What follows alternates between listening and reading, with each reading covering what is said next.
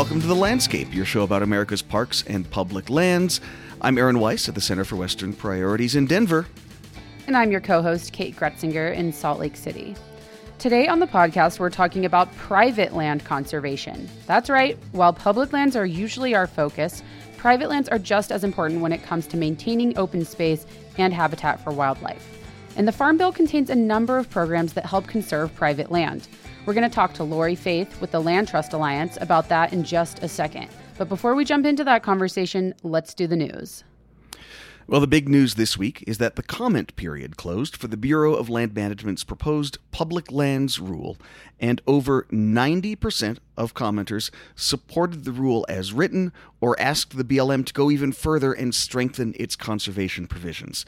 That is according to an analysis we performed on the final day of the comment period last week. We looked at 10,000 comments picked at random from over 150,000 that had been posted online.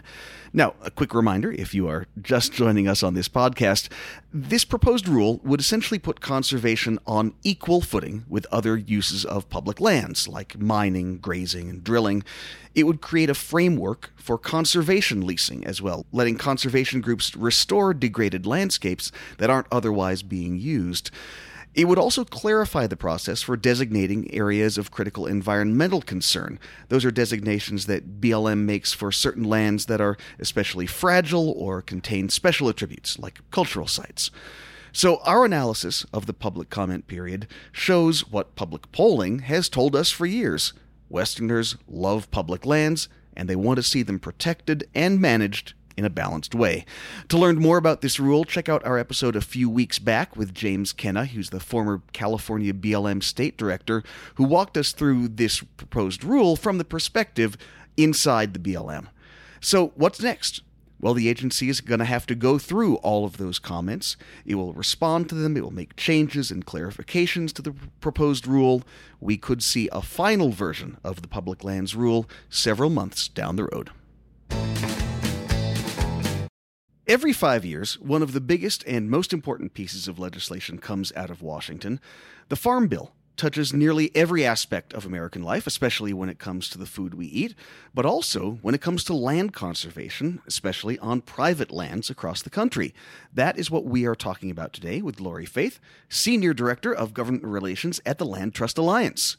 Lori, welcome to the podcast. Thank you. It's a real pleasure to be here. I look forward to our discussion today.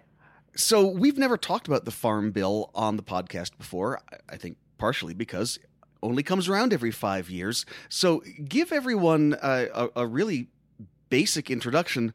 What is the Farm Bill? And I know that's a loaded question, but more specifically then, why is it important when it comes to land protection? Great. So the Farm Bill is a comprehensive package that covers a lot of ground, everything from providing a safety net for the agricultural commodities, research and development, food and nutrition programs, and it is the largest single source of federal funding for voluntary private land conservation, which is why it's one of the highest priorities for the Land Trust Alliance and our 950 members. Lori, I'm going to jump in here. Can you explain what a land trust is and how a land trust works? Yeah, a land trust is it's a community-based nonprofit organization that works to permanently conserve land. In some cases, they purchase land outright and retain ownership. And in other cases, they work with willing landowners. They always work with willing landowners to place what's called a conservation easement on the property.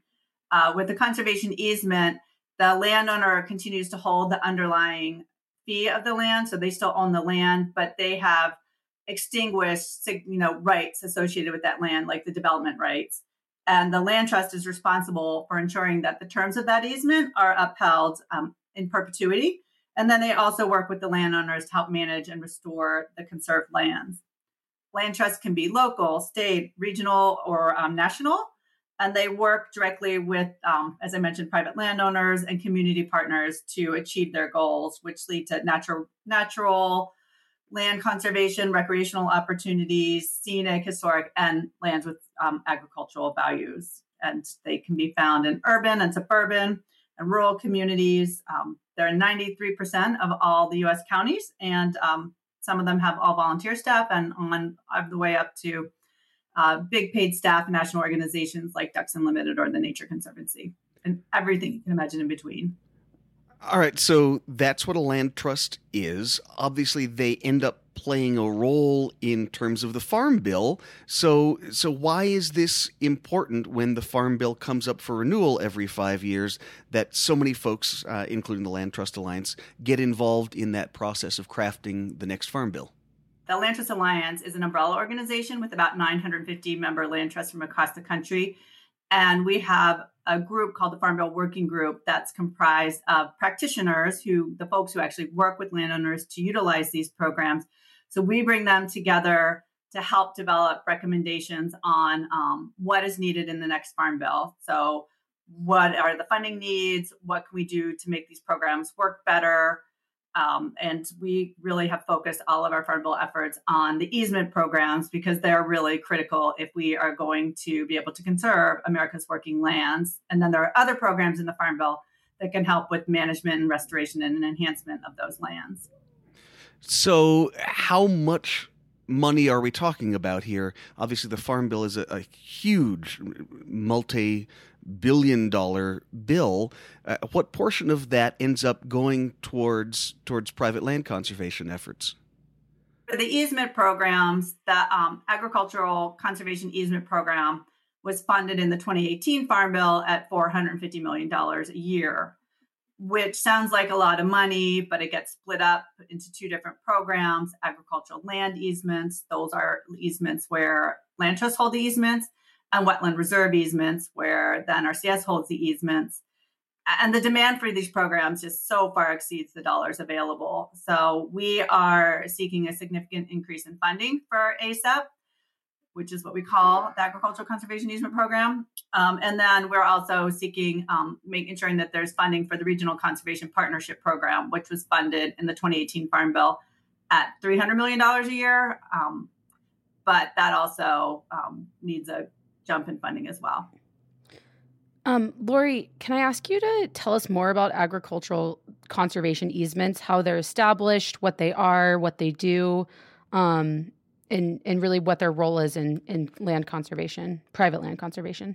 Yeah, so this program, is built on like previous programs to ensure that there's a way to conserve, again, working farms and ranches. So what it does is it provides funding from the federal government that is often matched with funding from state or local or private sources to pay landowners, willing landowners, to extinguish the development rights on their property. So to put an agricultural easement on their property, thereby ensuring that those lands will forever be working lands. So the landowner can stay on the land and know that the farm can remain viable. With those funds, we've seen landowners often put that money back into the agricultural operation, or they use it to pay off debt. A lot of landowners put an easement on their property as a means of, well, one, ensuring that it will forever be working lands, but two, helping them pass those lands down to the next generation. It's a really critical funding tool. So you mentioned that demand outstrips the funding supply for these conservation easements. Can you sort of explain why that is, why there's so much interest in this program? There's a lot of pressure on lands across America, just from development and conversion to other resources. And even now, we're seeing pressure from like the data centers to support all of this technology. And that puts pressure on working landowners to, sometimes they want to sell. They need some money, or they might find themselves in a financial situation. So they are looking for ways to help ensure that the farm or ranch is forever a working land. And that's like happening all over the country. The pressure is coming from everywhere. And so that's why I think think it's about like 1/3 of the demand is met. So let's talk about flexibility and how to balance this need for durable, ongoing land protection versus the needs of farmers and ranchers. How can conservation easements be modified after they are created? How easy or hard is that process? And how does all of that fit in when we're talking about the Farm Bill? Yeah, so conservation easements under, very limited circumstances can be modified. The majority of these, particularly the agricultural land easements, are in perpetuity. And things change. We have climate change. We have all kinds of different impacts. So sometimes it's just a matter of like the land gets resurveyed and the boundary line might be off by a little bit. So they can be modified under very certain circumstances. And those modifications, one of the requirements for doing so is that it will increase the conservation values of the land. So the taxpayers that paid for those dollars through the Farm Bill programs, their investment remains sound and solid. It's very cumbersome to amend an easement. In the 2018 Farm Bill, the Alliance argued for some clarifications on what can be done for modifications and exchanges to provide additional guidance to the NRCS. We believe now, like, even though they have pretty clear statutory authority, we need some further clarifications in the 2023 Farm Bill. So we included in our recommendations, which we're happy to share with you, you'll see that we are seeking some additional provisions around those clarifications for modifications of easements. Lori, quick question for you. What is NRCS? The NRCS is the Natural Resources Conservation Service. It's one of the many entities that are a part of the United States Department of Agriculture, and they play a big role in the implementation of the Farm Bill Conservation Program. So we work really closely with them on the implementation of ASAP and the Regional Conservation Partnership Program, but they also do other programs like the Healthy Forest Reserve Program, Environmental Quality Incentive Program. So they are a really big driver of the conservation, restoration, and management of America's working lands. Awesome. Thank you. So we've talked a lot about agricultural conservation easements. Correct me if I'm wrong, but those seem to be maybe the biggest vehicle for private land conservation that's funded by the Farm Bill. What are some other programs that are authorized or funded by the Farm Bill that promote conservation? So there is the Healthy Forest Reserve Program, which is targeted toward the conservation of forested lands, particularly lands that either are habitat for endangered species or could be restored for habitat. That program is actually in the conservation of the title, conservation or the forestry title of the Farm Bill, not the conservation title, but it's managed by NRCS. And that program, unfortunately, is never funded fully. It's authorized to be funded at $12 million a year. Last year, it got $7 million a year. Often it goes unfunded. And then there's also the Environmental Quality Incentive Program and Conservation Stewardship Program. Those programs are targeted more towards like management and restoration, helping a person put together a management plan or a conservation plan for their property, a whole host of things that, one, help enhance the values, the conservation values and the ag values of those properties. Two, it helps all of these programs are a big part of the climate solution. There's significant climate benefits from it. And then it also helps landowners remain viable on their land, which is what we want. We want our farmers and ranchers to be able to stay on the land, remain viable, and keep being a part of providing us with food security, climate benefits, healthy water, healthy air, all of those things that we get from our working lands.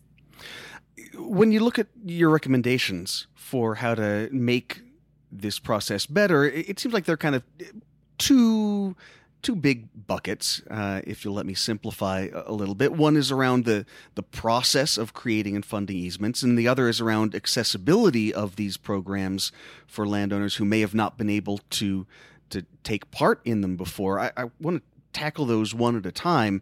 How hard is it to create an agricultural easement, and what could the Farm Bill do to make that process easier while still making sure that there is true conservation value there? So the program is fortunately in existence, and as we already talked about, it needs more money, but the implementation has been cumbersome, and so we've been going after that on two fronts. We are seeking statutory clarifications to make the program work better through things like improving the certified entity process. And what that is, it was a program, it was established in the 2008 Farm Bill, but never fully utilized by the agency. And it is where like trusted partners, land trusts, or state agencies with significant experience in holding agricultural easements get recognized for that by being recognized as a certified entity. And then they get a streamlined path to get these projects through. So it can often cut off 6 to 9 months from the process to get these projects closed. So we are seeking statutory improvements to make that program work better. we are also asking for an increased federal share. So currently, for most ASAP projects, the federal government provides 50%, and then the partner, the land trust, has to come up with the other 50% for the cost of the easement. For grasslands of special significance, that goes up to 75% federal share. So we are looking to increase the federal share for traditional ASAP up to 65%. For historically underserved landowners, we are asking Congress to increase that to 90%. And then for grasslands of special significance, up to 80%. And that is because there's a lot of folks out there that don't live in places where there's a state or local funding source to help with those matching funds, but yet they have high value lands that need to be conserved. So that's it. And then we're also looking for other ways to increase access for historically underserved landowners. Explain a bit more what that means. Who has been historically underserved by this program? And obviously changing that funding balance to 90% would make a big difference. What other recommendations are there to open up this program more? Yeah, so there are a whole host of landowners, and historically underserved landowners include beginning farmer ranchers, veterans. There's a definition, socially disadvantaged, which is not a term that most people really use anymore. And they haven't had access to these programs for a number of reasons. One, they often aren't even aware of them. Two, there's often a big distrust of the USDA from a lot of these communities, a lot of the folks in these communities. And then it's things like the funding, finding the match requirements, finding the funds, doing an ag easement costs landowners money on the front end. They have to pay for an appraisal and for title work and for things like that. So there are expenses associated with it. So some of the things that we're looking for, as I mentioned, and increasing the federal share to 90%, and then also covering a large portion of, if not all, of the transaction costs associated with these transactions or with putting an easement on the property, including title work. And title work is often an issue as well. There are a lot of heirs property issues on these lands, meaning that it's really hard to get a clear title. So we think it would be helpful, and the federal government would benefit from helping to cover some of those costs for those landowners. And all of those things we believe will add up to increasing access. Lori, I want to switch gears a tiny bit and talk about forests. You mentioned the Healthy Forest Program, and I saw on your website that private forests comprise 58% of all forest land in the U.S., and that those private forests face unprecedented development pressures. How does the Healthy Forests Program work, and are there other programs that protect forest land specifically? Yeah, Healthy Forest Reserve provides landowners with three different options: a 10-year restoration agreement, or a 30-year or a permanent easement on their property for specific conservation actions. And that's really targeted towards restoration or improvement of habitat for endangered species. And it works. Unfortunately, as I mentioned, it's never been fully funded. It's authorized at $12 million a year. So frequently it doesn't get any funding, or it gets less funding. So it's a tool that's out there that's important. Then there's also the Forest Legacy Program, which is funded through Land and Water Conservation Fund dollars. It's really successful. It has a very specific and important purpose, which is to provide funding to state agencies to acquire fee title land and easements on lands that are designated within a state as forest legacy areas. So it's a very specific geographical focus within each state. It has helped conserve 3 million acres of forest lands across the country. So they're both really important programs, but there are big gaps in the federal suite of conservation programs to address working forested lands. And that's why the Alliance and our partners are working to establish the Forest Conservation Easement Program, which would enhance the Healthy Forest Reserve Program and develop a program that would mirror the very successful Agricultural Conservation Easement Program. So that would basically be a way for private landowners to create an easement for forest, right? Am I understanding that correctly? It would be sort of the same setup. Yeah, it would be very similar. So we're mirroring it after the Agricultural Conservation Easement Program. So landowners would have two paths. They could choose to work with a land trust and put a conservation easement on the property in partnership with the land trust. And that would be in perpetuity, and it would help conserve those working forested lands.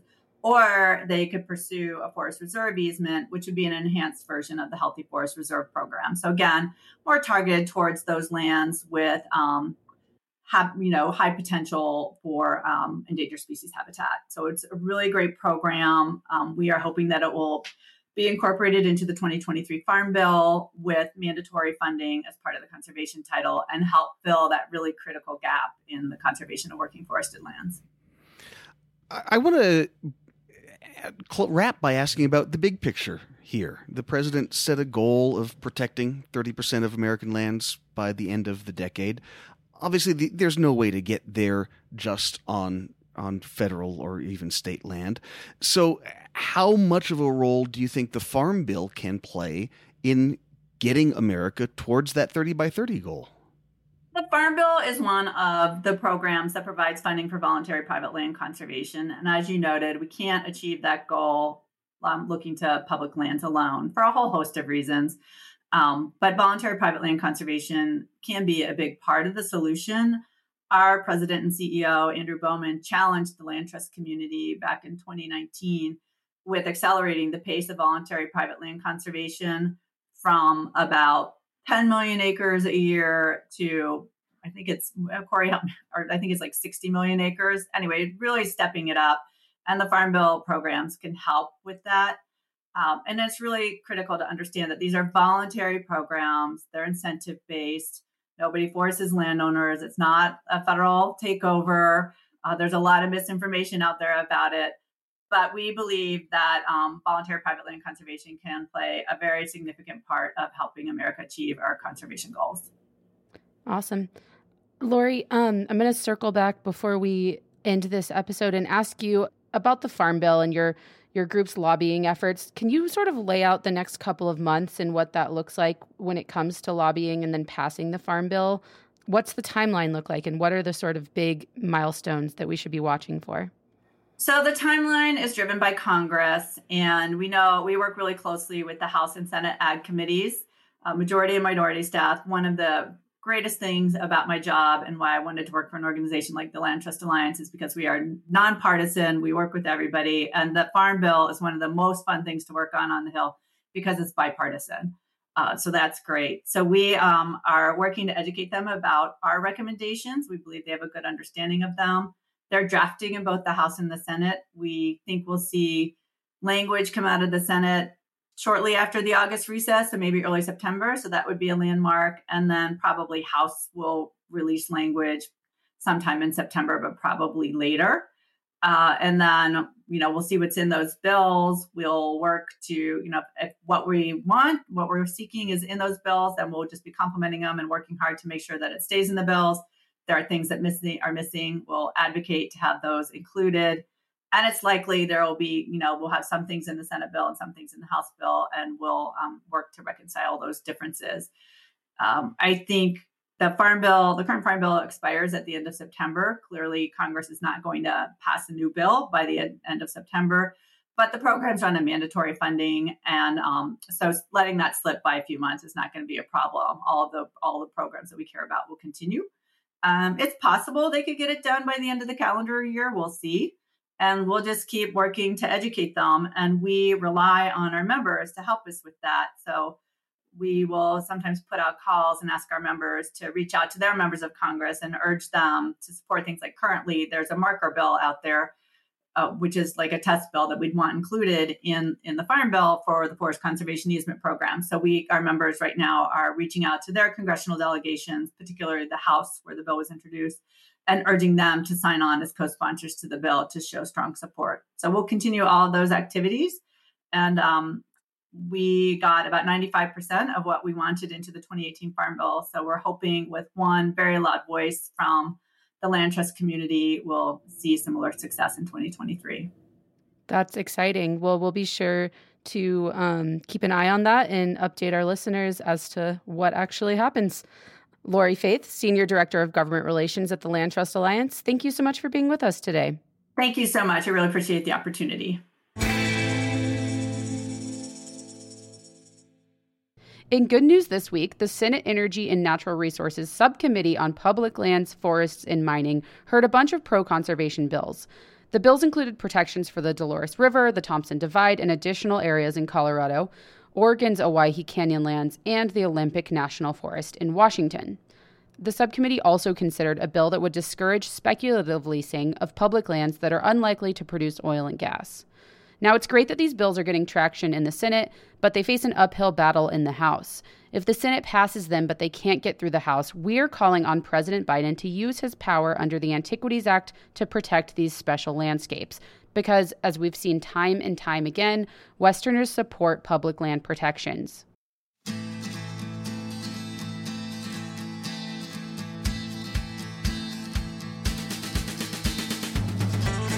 Well, that is it for today's episode. As always, you can contact us at podcast@westernpriorities.org or send us a DM on Twitter. We're on other social media platforms now too, including TikTok and Threads, because everyone's going there this week. So go give us a follow if you care about Western public lands. Thanks again to Lori Faith for joining us today, and thank you for listening to The Landscape.